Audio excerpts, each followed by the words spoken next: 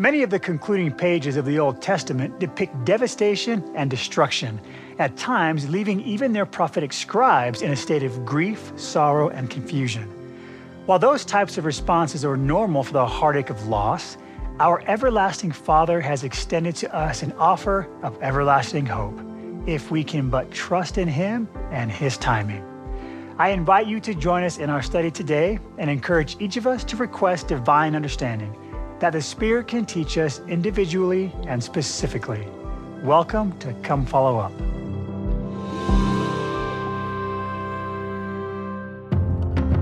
The thing that gives me the most hope is people.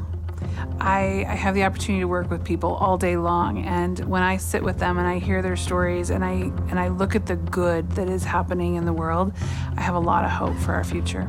Even though life has its ups and downs, and sometimes it feels like the downs are lasting a little longer, that we can have hope that God is in control and that eventually there will be, brighter days ahead.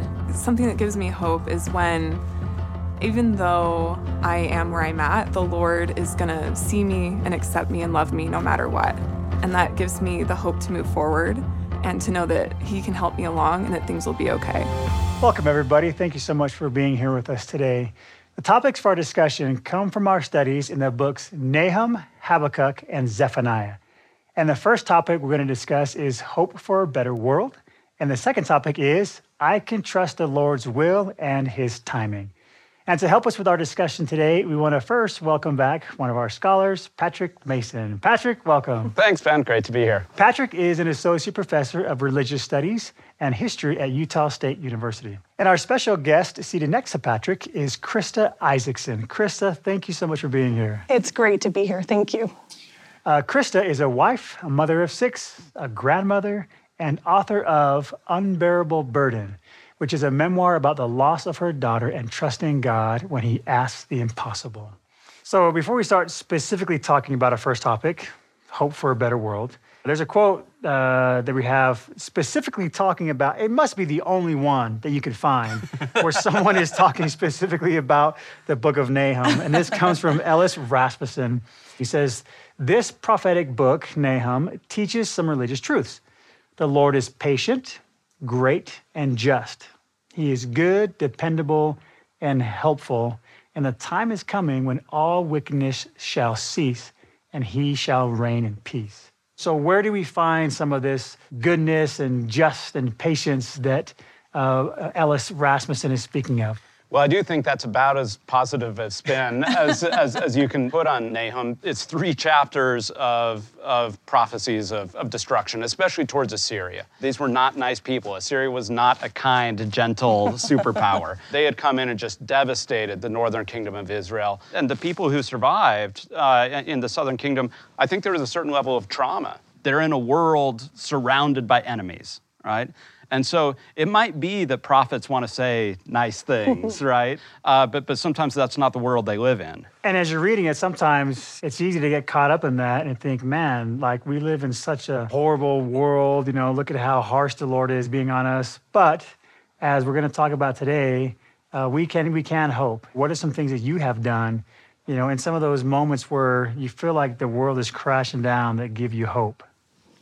So my experience, the darkest place or time of my life was when my little daughter, who was 3 years old, we discovered she had a brain tumor and she died 30 hours after we discovered the tumor.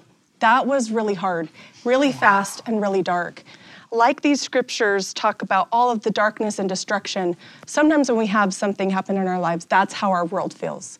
It feels like all around us is ruined, that there isn't any light, there isn't any hope. And so the first thing that I had to do was decide whether I really believed it, whether I was really going to do the things that I had been taught to do. Was I going to pray to my Heavenly Father and believe that He could help me? Was I going to keep reading my scriptures, doing those little things to show my faith in Him, even though it felt like everything around me was ruined and dark? But as I just took one step of faith at a time, knelt down and prayed to my Heavenly Father, as I kept reading my scriptures, held on to Him with everything that I had, little by little, there were glimmers of light and hope that shone through that darkness. And He was the one that taught me how to step and walk out of that darkness back into light. So there's this, I mean, I can't imagine that experience. I mean, I can't. There's this really nice verse in Nahum chapter 1, verse 7, where it says, "The Lord is good, a stronghold in the day of trouble, and he knoweth them that trust in him." I mean, that sounds like it captures sort of the experience that you had, right? I mean, how do you believe the Lord is good, right, when your daughter is taken away? And those are the questions, right? How do you continue to have faith in a God that lets bad things happen? Right. How do you keep faith in a Heavenly Father that says no to your most desperate prayers? Right? He does sometimes, but that's because he can see what is farther down the line. And I love that line at the end that says, "He knoweth them that trust in him." I had a very personal witness through that experience over and over again that he was with me, that he was beside me, that he was going to help me know every step to take. He knew me. And the beautiful thing that is that after this experience, I know him. I know him in a very intimate, real way. And there are things about this experience that will always be too hard to carry, always, my whole life. And those are the things that I have asked my Savior to carry. I've literally handed them to him and said, "I'll never be strong enough to hold this, but will you?" And you know what? He always says yes. He always does. That was his whole purpose coming to earth. The atonement was to carry those things that are unbearable for us. He always says yes, he carries them. And so because of that, he will walk beside me my whole life as my friend, my best friend, helping me carry those heavy things. And so I know him like a dear friend. Krista, thank you for sharing that. So in what ways do you find hope when things can seem kind of harsh or gloomy? Caleb. As you asked that question, I was kind of thinking about what has upheld me in my life. And my family, we moved a lot as a kid, right? 20 some odd times, right? So being able to have consistency in life was something comforting for me. And I was thinking about it, and the two most consistent things that I always had was my family and the gospel, all right? To be able to spend time with family and to be able to study the scriptures and to really connect with Jesus Christ. He is the Prince of Peace, right? So he can uplift us in those hard times, and that's what has got me through everything to this day. And I mean, that's what I'm planning on using in the future as well. I love that. What are some things that you do to find hope in a sometimes darkened world? Well, the scriptures bring me hope. I mean, honestly, because they give me perspective bigger than my own. That's, I think, when I find myself sort of getting drawn into the darkness, and that's all I can see. Yeah. It's because my perspective is narrowing, right? And that's only natural. There's nothing wrong with that. That's part of life, right? But what the scriptures do, what service does, what going to church and engaging with people, even when I don't necessarily want to, right? But all of that pulls me out of myself. And it gets me to at least, God is just trying to crack open my soul, to crack open my heart, right? And get me to not just focus on the kind of darkness that's right in front of me or that I can't see a way forward, and to say, okay, one step forward, and another step, and maybe there is a bigger picture here, even if you can't see it all. That reminds me of a wonderful experience I had where Heavenly Father taught me that exact lesson. A few years ago, as my older children were preparing to go out on missions and go out into the world, I was having a freak out mom moment. We have those.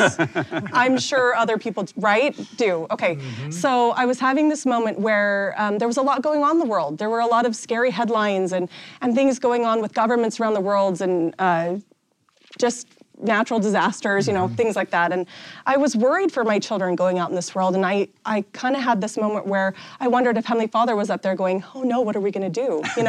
Like he didn't, like he didn't see this coming, right? Yeah. Right. So that was my human mortal side. Yeah. So I was having a panic day, and I said a really sincere prayer that night. I knelt by my bed and asked Heavenly Father, how can I, as a mother, prepare my children, and how can I send them out safely? I was really worried for them. And just a caveat before this, I'm not normally a dreamer person. I don't normally remember my dreams, and if I do, they're kind of crazy. But But that night I had a beautiful dream, and it was one that was so beautiful and stuck with me. I sat up and woke my husband up and said, Trav, listen to this dream. In my dream, I was there with my 6 children, and doing what moms do, I was trying to keep them safe. We were in a place where it had like cliffs that they could fall off and pits they could fall down. And no matter what I did, my children kept getting themselves in trouble. And I would run from one side to the other, and I kept pulling them back from cliffs and pits, and I just couldn't keep them safe. And I was running myself ragged trying to do that. Suddenly, the perspective of my dream shifted. I was no longer seeing out of my eyes, but the perspective shifted up, and I could look down on us. And it was interesting because then I could see where we were. And in my dream where we were in Heavenly Father's intertwined fingers, held in his hands. And I could see that as a mother, I was trying so hard to save them and protect them and do everything I could. I was trying to replace the Savior. I was trying to replace my Heavenly Father. Now, he wants me to do my best to keep them safe and to teach them. But I had forgotten for a moment that we were all safely resting in his hands, that he was very aware of what was going on, that he was going to send beautiful things into this world, including my children, to make it a better place, and that I could have that hope for the future, that he was always going to be there, he would always be holding us, that he hadn't forgotten. Thank you so much for sharing that. And Patrick, thank you as well for your insights as we've talked about our first discussion topic, hope for a better world. A time that I didn't really understand the Lord's timing when I was about halfway through my senior year of high school. My dad had lost his job and my family was struggling to figure out what to do. And one day my parents sat me down and told me that they were going to be moving from New Hampshire back to California. I have gone through several periods of my life where I have fought with the Lord on his timing because I just wanted it to happen so bad, and I felt like it needed to happen for me to progress farther. Ultimately, I decided to stay with my friends and finish out the year, and that really helped me to kind of get on my own feet and to feel some independence. And looking back on that now, I realize that that actually turned out to be a big blessing in my life. I've had so many lessons where the Lord's just had to teach me, you know what, I know best, I'm smarter than you are, I can see the whole picture. And so that has given me something to build off of when I have to trust in him going forward and in the now, and just being able to know it's happened before and I know he'll do it again. The second topic we're going to discuss today is I can trust the Lord's will and his timing. So, Patrick, what sort of information can you give us from these chapters that can best help us understand this topic?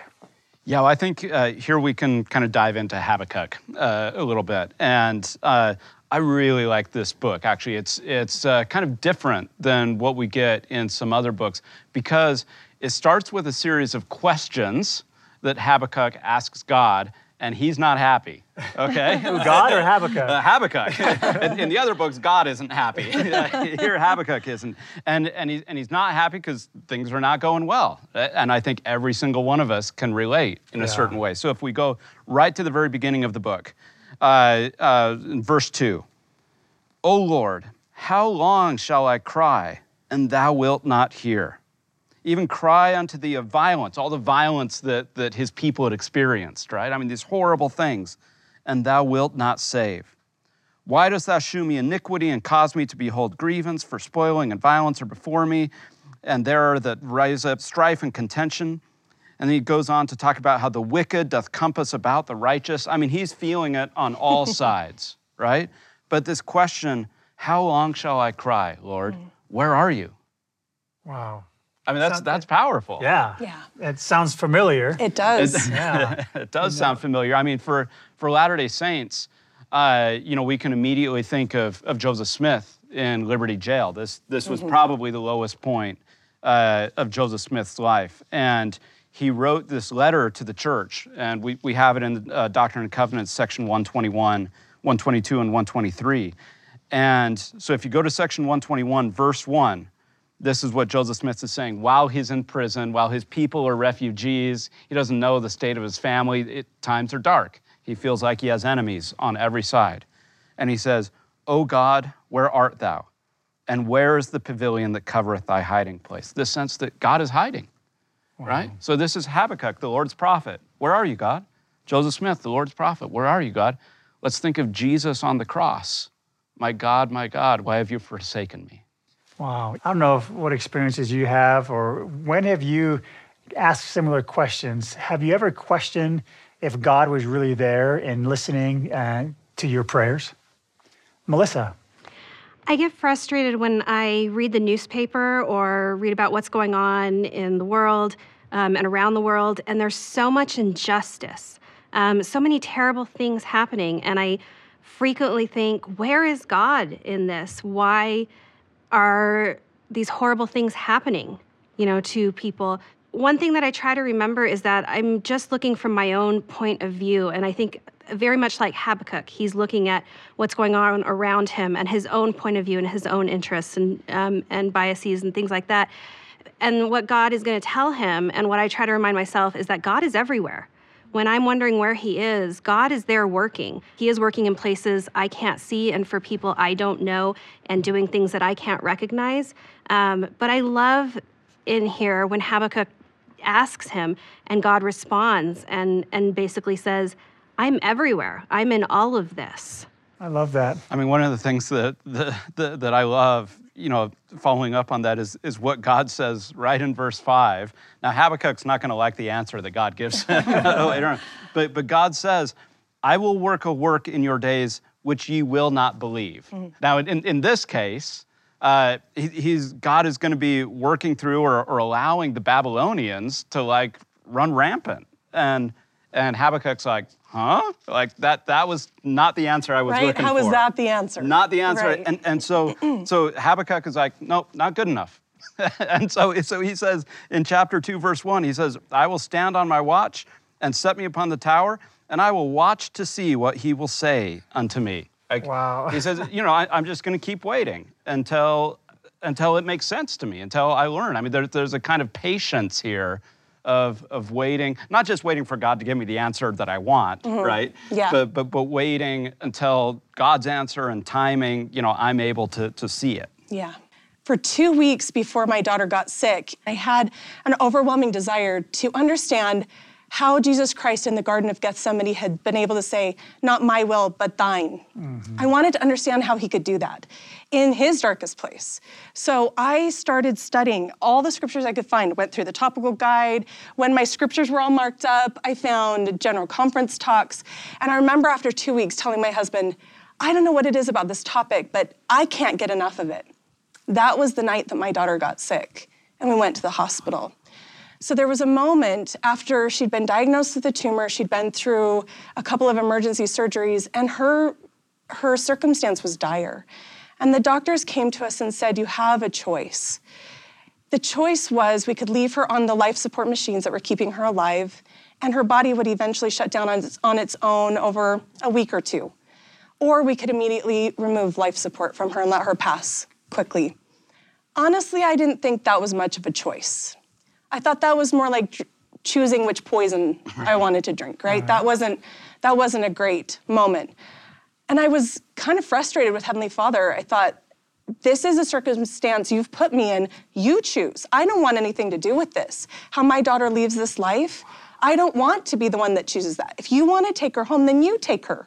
You make that choice.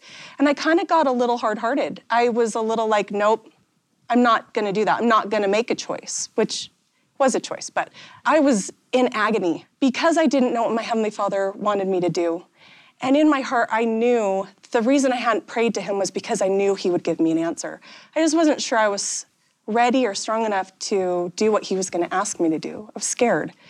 So my husband and I went outside the hospital. It was the middle of the night, beautiful starry night, and I offered the most difficult prayer I've ever asked. And I asked him what his will was.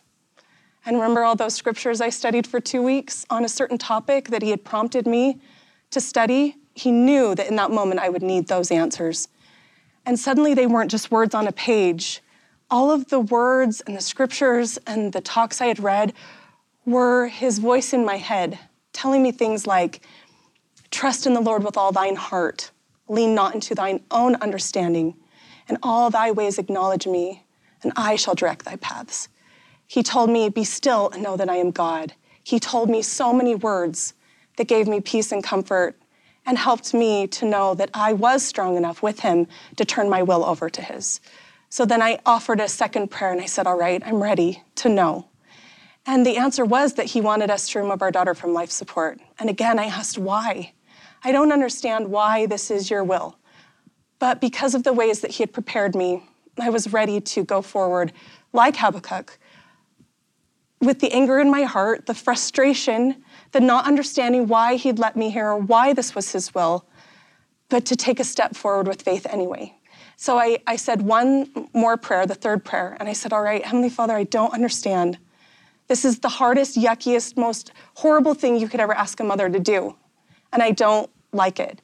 But I love you and I trust you, and so I will go and do what you want me to do. But if you want me to do this, I need your help. And in that moment, I was supported and loved, and I felt very much arms around me, arms that I couldn't see, that sustained me and helped me walk back in that hospital and tell the doctors our decision.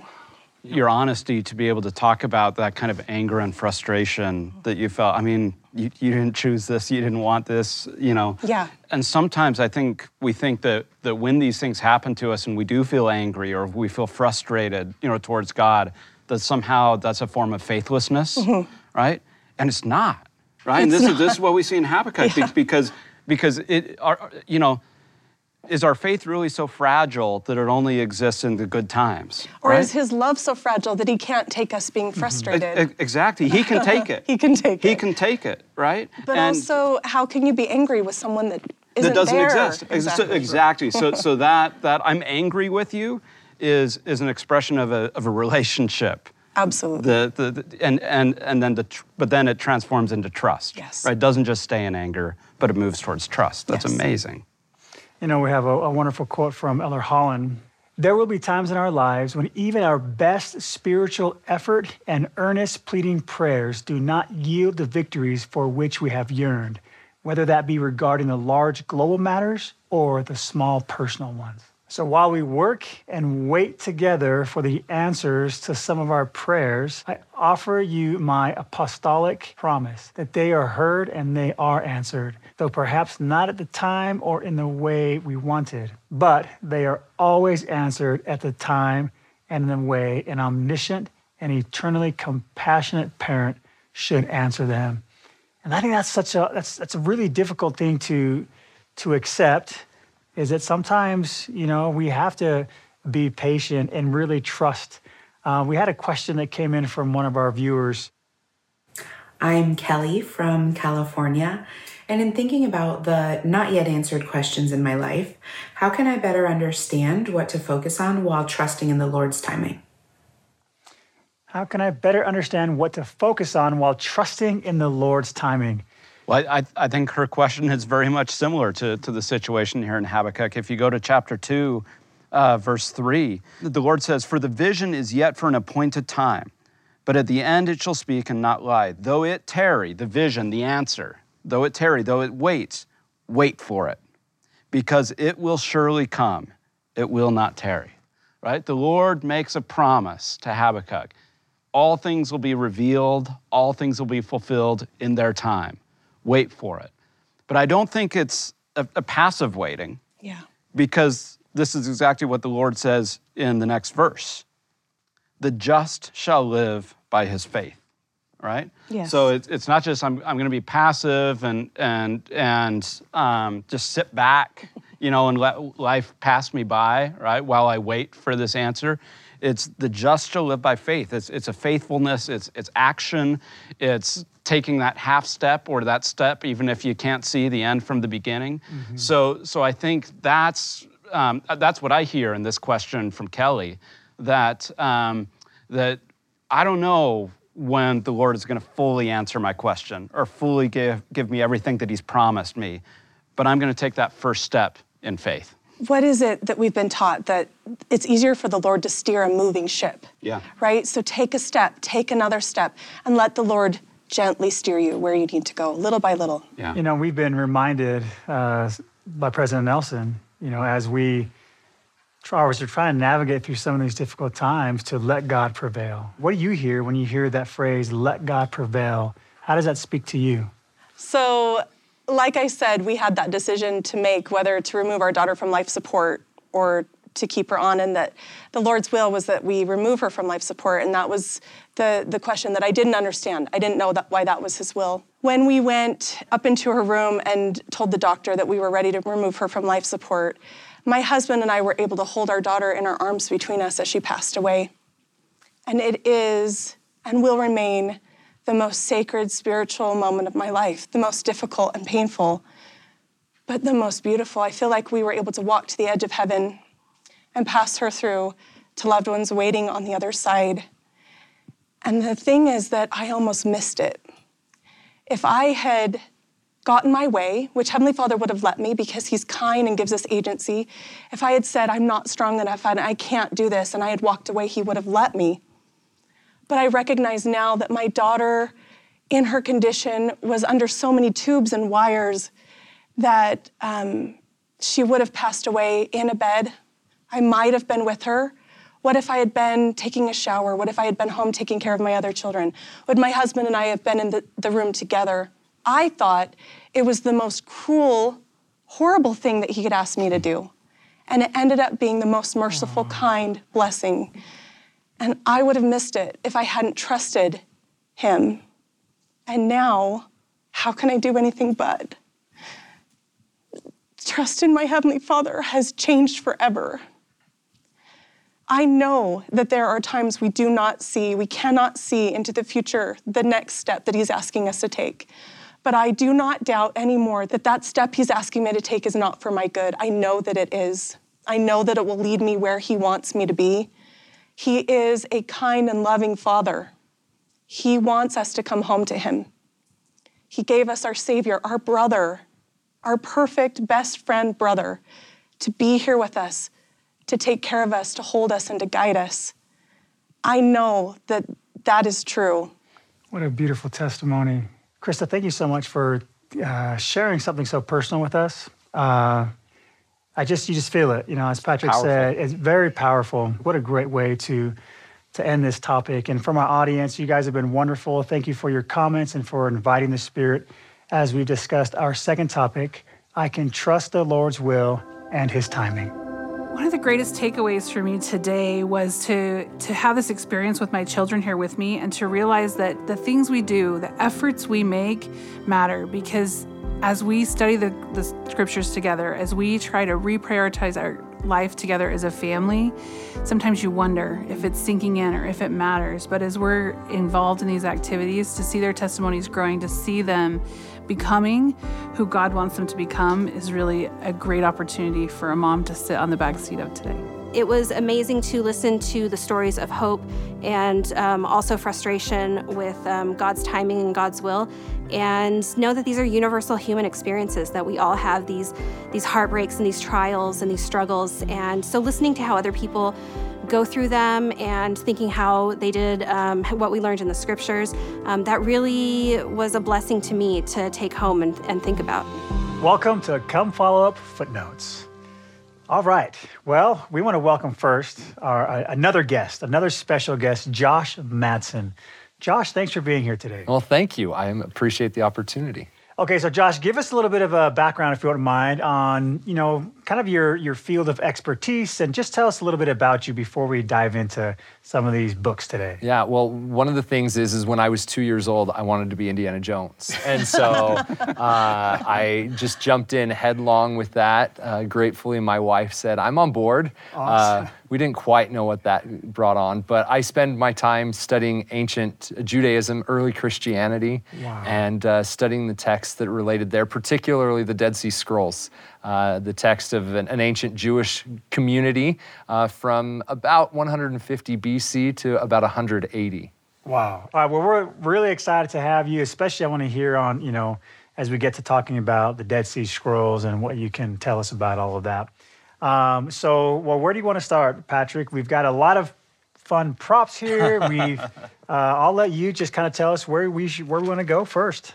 Well, I want to hear more about the Dead Sea Scrolls for sure. I think Josh has a lot to tell us, but maybe we can start with what's right in front of me, right? So this really well-built stronghold. I mean, this is not moving, this thing at all, right? But this goes back to something, Krista, that we were talking about earlier in Nahum chapter 1, verse 7. And we had talked about this verse, the Lord is good, a stronghold in the day of trouble, and he knoweth them that trust in him. We sort of talked about the Lord is good and he knoweth them that trust in him, but this notion of the Lord as a stronghold, right? And one of the most famous hymns in all of Christianity is by Martin Luther, A Mighty Fortress is Our God, right? It's in our hymn book as well. I mean, what do you, I was just thinking when you were telling your stories earlier about just this devastating thing that happened within your family. I mean, what it means for God to be a stronghold for you in your life? That is a great question. I think God being a stronghold means that you allow him to wrap himself around you, that you feel protected, that you feel that God encompasses you, that he is the person that you go to feel safe. You're on the inside of this thing. You're on the inside of that fortress, and that God is the one who is shielding you. God doesn't force us in there, right? That's by our choice. We decide to allow God to be the one to protect us. And that takes faith, that takes courage, like we've been talking about, to sometimes choose to walk through hard things, to obey his will when we don't understand it, but trusting that God will protect us no matter what. But the thing is, like, he doesn't protect us from everything, right? True. In a way, right? Uh-huh. So sometimes it feels like he's not protecting us. Sometimes it feels from our mortal point of view, the things he's asking us to do or the prayers he's answering or not answering, it feels to us like, where is God? We've talked about that. And yet I think we learn as we have more and more experiences with allowing God to protect us or to following his will, following his footsteps, that we learn that in the end he really truly was. Yeah, and I love what it says here in that verse that you pointed out, Patrick, is that it's a stronghold, not always, but in the day of trouble. Mm-hmm. Yes. Is when we're desperate, that's where we go. Mm-hmm. And sometimes we forget that in days of comfort, and we sometimes ask, oh, where's God at? But specifically, or I can wander around outside the stronghold wherever, right? Yeah, you know? Yeah. But that's it. Is that God is a stronghold in the day of trouble, and we all are going to have those days of trouble. And do we know the directions to the stronghold? Do we have the map that's going to get us there? Do we know where the door is in this thing? You know? Right. Yeah. Of course, Jesus is the door. Right. So we've got this stronghold, and then we have a very strange, dead branch right here. So, Krista, what's going on with the dead branch? So the dead branch. So at the end of Habakkuk, chapter 3, verses 17 through 19, it actually talks about a branch without blossoms. It says, although the fig tree shall not blossom, neither shall fruit be in the vines, the labor of the olive shall fail, and the field shall yield no meat. The flock shall be cut off from the fold, and there shall be no herd in the stalls. So it's referencing that everything's wasted, everything's gone, almost like a famine, right? Everything feels very lost. And verse 18, it says, yet I will rejoice in the Lord. I will joy in the God of my salvation. That's a lot of faith. When Heavenly Father takes everything away from us, to still show him that we have faith in him, that we trust him. Verse 19, I love just that first line. The Lord God is my strength. That actually sounds really familiar to me. I love the chapter in Alma where Ammon they've had great success with the anti-Nephi Lehis. They've saved so many lives and they've brought so many people to Christ. And Ammon is getting really excited. And he's talking to his brothers about the greatness of God. And his brother Aaron stops him and says, I think you're getting a little boastful here. He says, I'm not boasting in myself or my own strength. I am boasting in my God. And I think it's very similar. The wording in Alma 26, I do not boast in my own strength, nor in my own wisdom, but behold, my joy is full. Verse 12, yea, I know that I am nothing. As to my strength, I am weak. Therefore, I will not boast of myself, but I will boast of my God. For in his strength, I can do all things. Those verses sound very similar to prophets who know the strength of their Heavenly Father. And I think that is a great message that we find through these books that seem like they're full of destruction and want and sadness, right, and darkness. We also have these prophets who know the strength of their Heavenly Father, and they are boasting in him. They are saying, there is nothing on this earth, there is no one, no kingdom, no power greater than him. So even though there's the side of the destruction, I also feel great testimonies by these prophets. boasting of their God's strength. Well, and I love what you're saying, because when we see here what is being destroyed, nothing of eternal worth. True. Everything that's being destroyed are the things of the world, things that are going to just be destroyed anyway. And I can't help but think of the words of Job, where Job says, "The Lord giveth, the Lord taketh away. Blessed be the name of God." And that's this, is all these things in verse 17 that you talked about, the professions or possessions, they're going away. But those aren't what have eternal worth. What has eternal worth is still going to be in my life, and I can rejoice in the Lord. You know, we talked earlier about how Habakkuk asks questions, God gives an answer. He's like, I'm going to ask again, right? I'm going to wait for an answer. Habakkuk never gets his answer, right? This is, you know, we oftentimes we're waiting for the Disney end of the story, right? There's no Disney end of the story here. God never gives him an answer that he thinks is satisfactory. He never actually answers his questions. And Habakkuk says, I'm going to trust in God anyway. That, to me, is such powerful faith, right? I mean, I have questions that I've had for a long time, right? God hasn't answered them yet. I don't know when he will, if he will.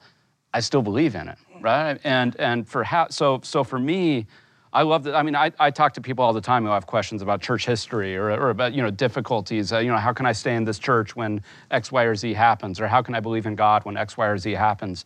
And those questions are real. Yeah. Habakkuk's questions were real. Why is there evil in the world? Why is there suffering in the world? But his faith was even deeper than the question. Habakkuk comes from the Hebrew word which means to wrestle or to struggle. Oh, wow. And so it's not the end, it's not winning, it's not coming to a conclusion, it's being in the wrestle. And isn't that a perfect symbol for mortality, that we're all in the wrestle? Sometimes the wrestle stays. Sometimes, like Habakkuk said, it's not resolved. Sometimes the twig stays barren, and we don't know why. Yeah. So Josh, I'm just curious on your expertise in the Dead Sea Scrolls and what they have to do specifically with these chapters we're talking about today. Yeah, and I love this question, and I love the Habakkuk. I didn't know what Habakkuk meant. As a young, soon-to-be missionary, I walked into the Idaho Falls Temple for the first time, and right there behind the recommend desk as you're walking into the temple is a scripture from Habakkuk. Oh. And I look at the bottom and I go, who's Habakkuk? like, who is this? Starting with that experience, I really started to say, I want to know something about these. What's really, really cool about Nahum and Habakkuk is the Dead Sea Scrolls community, a Jewish community from about 200 BC to 100 AD. They loved Scripture as much as we do, but they also recognized that Scripture didn't always speak to them. And so what they would do is they'd read the text and go, well, Assyria was destroyed like 500 years ago. We don't need them. Like, this isn't relevant to Exactly. us. Okay. Or Babylon, oh, that's old news. How do we make it like us?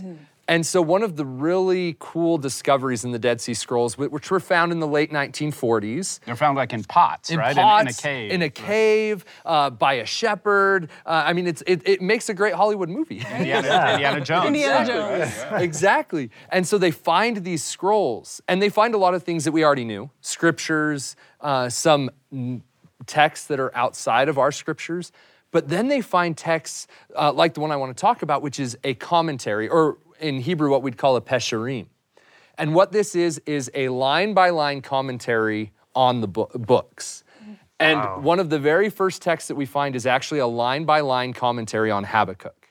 Wow. And it's well preserved, and they'll quote the scripture, and then they'll say, the interpretation is.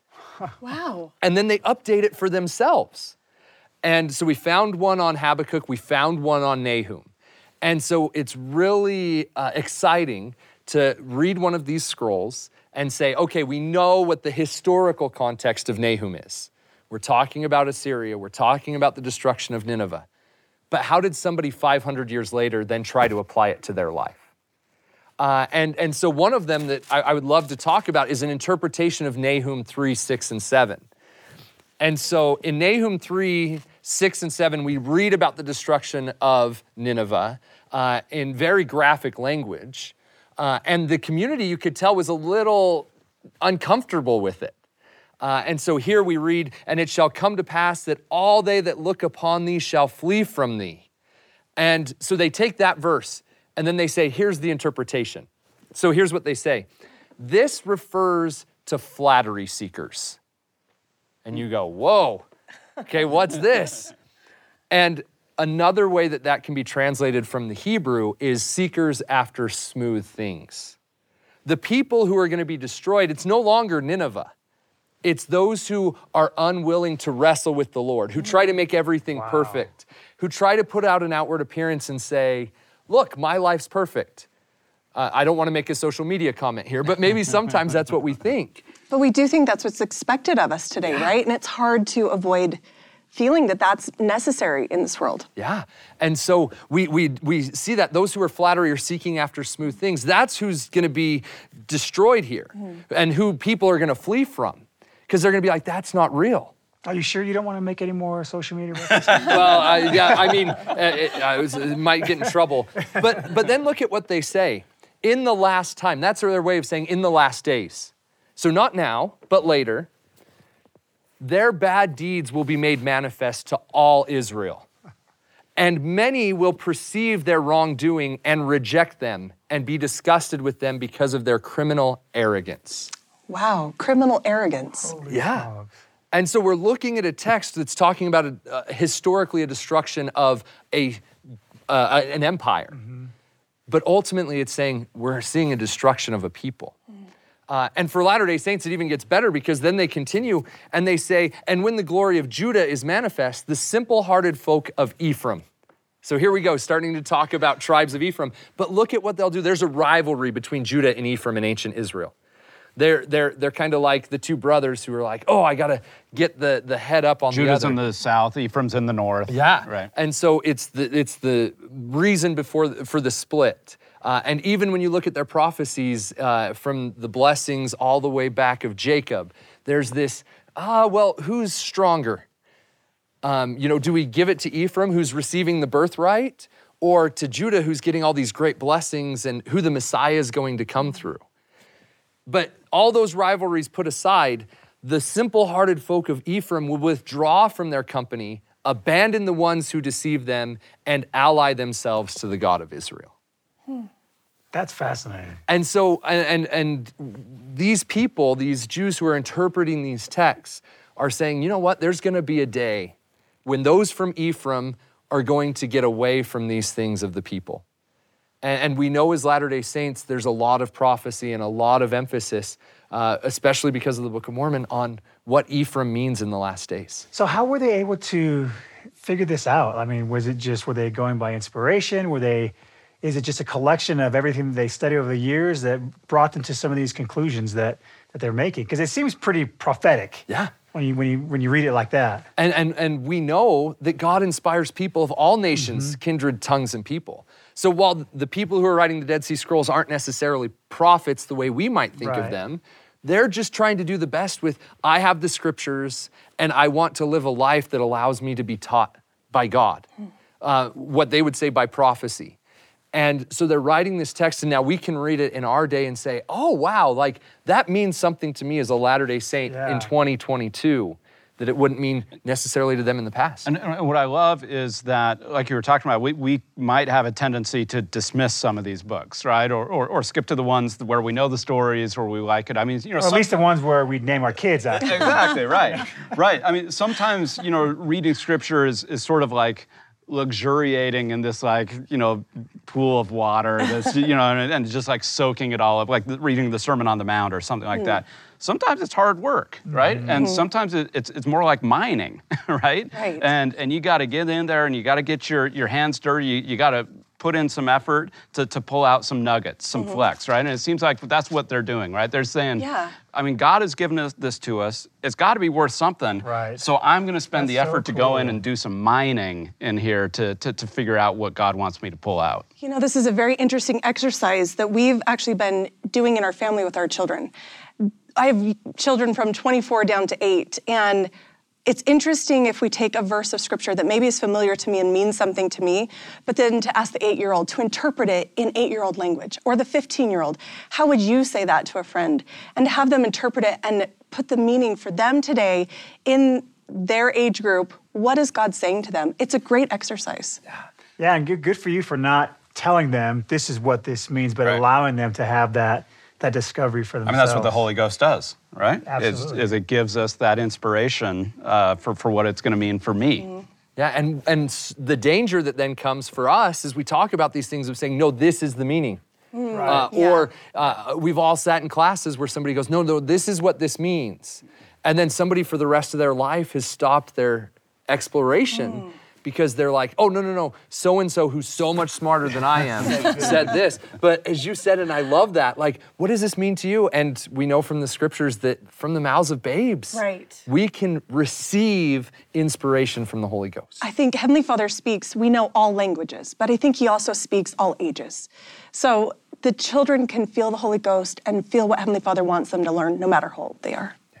That's great. I also, for me, this is also, I mean, it's so much of what I've learned about the Bible has been from other readers of the Bible, whether they be Jewish, past or present, whether they be Christian of all kinds, past or present, Latter-day Saint, right? I mean, so this is not just our book. Lots of people have this book, right? And people have been reading and thinking about this book for a very long time, much longer than I've been alive, much longer than our church has existed, right? And so while we're blessed with living prophets and apostles and with the gift of the Holy Ghost to sometimes see new things in these books, also we can learn a lot of things from people who've been thinking about these books for a very long time. So one thing that I really love about coming back to this idea of flattery seekers and seeking after smooth things, later on when they continue the discussion of the rest of the verse of Nahum 3:7, they say this refers again to the flattery seekers, whose faction will pass away and whose assembly will be disbanded. They will no longer deceive the congregation, and the simple-hearted will no longer support their party. And so often we get kind of inundated by this idea that we can't control where the world's going. We can't control how they're going to influence us. And for these people, they said, no, the day will come. Just hold on, be patient. The day will come when their influence will no longer have sway on you. Wow. That is very hopeful, because it does sometimes feel like the world is a runaway train, and how do we stop it or turn it, right? Yeah. That's a great hope. Josh, we're getting to know you from the academic side. Do you mind if a little on a personal side, like, well, how have you learned to find hope in some of the challenging things that exist in our world today? Well, I think one of the big things that I've seen is you can take these texts, you can take experiences, and if you learn from the experiences of these people, you can see, hey, I'm not that much different. I'm not that much different than Nahum or Helmut Humener or anybody else. I am going through the same thing. And we're not going through Nazi Germany, and we're not going through ancient Assyria or ancient Babylon, but we still have a lot of those things that are happening to us. And so one of the big things these texts are meant to give us is, how do I experience life? What's my experience? What's my story gonna be? What quote is somebody gonna paint that I'm going to give? Right. And I think it motivates me to say, okay, what do I need to do? What do I need to do in my life that's going to bring that to pass?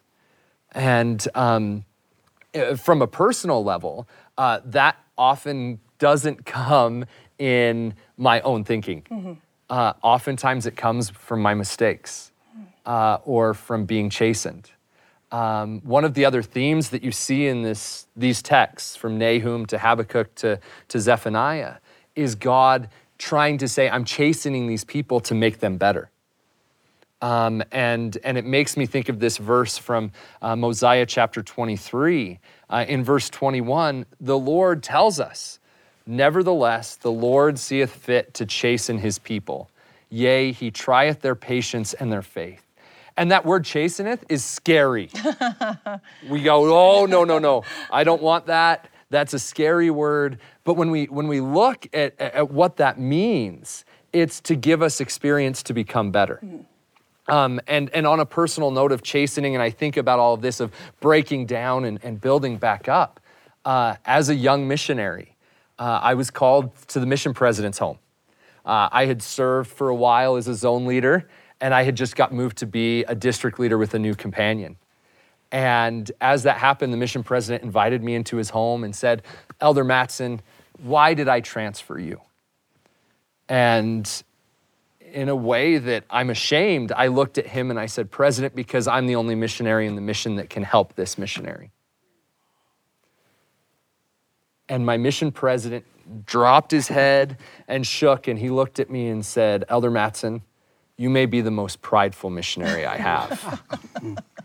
He said, I put you with this missionary because he can put up with you. Wow. And I, by no means, have really gotten to that point where I'm a great person to work with, or that pride still isn't there. But that chastening and other chastenings along the way have tried to make me a better product than what I am now. When you talked about this earlier, Krista, that sometimes prophets say hard things to us, right? Yes, they do. And we all sometimes need to hear hard things. Sometimes that can be the most loving thing that somebody can say, is the hard thing that we need to hear, not that we want to hear. I think we talked about this earlier, about Zion and about people being one heart, one mind, and looking to God, right? That let God prevail. And I think sometimes we think when Zion is formed, it means we're all going to be the same. But I think we're also going to be individuals with opinions and personalities. But the point is which way we're aiming. Are we all focusing on God, letting God prevail in our lives and trying to be the best we can like him, to follow him? The aim is what matters, not the perfect or imperfections of us. The aim. I love that. As I look at this and just trying to think of one last thing, one last message, goes along with what we've just been talking about. So it comes from Zephaniah chapter 2. And in verse 3, it says, Seek ye the Lord, all ye meek of the earth, which have wrought his judgment. Seek righteousness, seek meekness, right? You spoke powerfully about humility, right? The need for each of us to learn humility and meekness, for us to do righteousness, to do justice to one another, to treat each other well. And this is a message that I need. This is the core of what it means to try to follow God and to try to be a Christian, to try to be a decent human being, right? But to be meek, to do justice, to seek righteousness, that's the kind of person I hope to be. So I'm grateful for Zephaniah to help me. I love that we've come to Zephaniah. I think this is such an appropriate place to conclude. The name Zephaniah from the Hebrew comes from something along the lines of the Lord is mysterious, or the Lord has mysteries. And I think in all of our lives, the Lord working in us is a mystery of where we're going to go. We don't know where the next step is. But what Zephaniah teaches us is after all of these destructions, after all these people have gone through hurt and heartache and have been chastened and been refined, I love what it says in Zephaniah 3:11.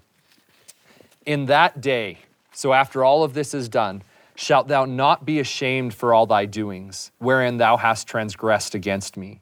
For then I will take away out of the midst of thee them that rejoice in thy pride, and thou shalt no more be haughty because of my holy mountain. I will also leave in the midst of thee an afflicted and a poor people, and they shall trust in the name of the Lord.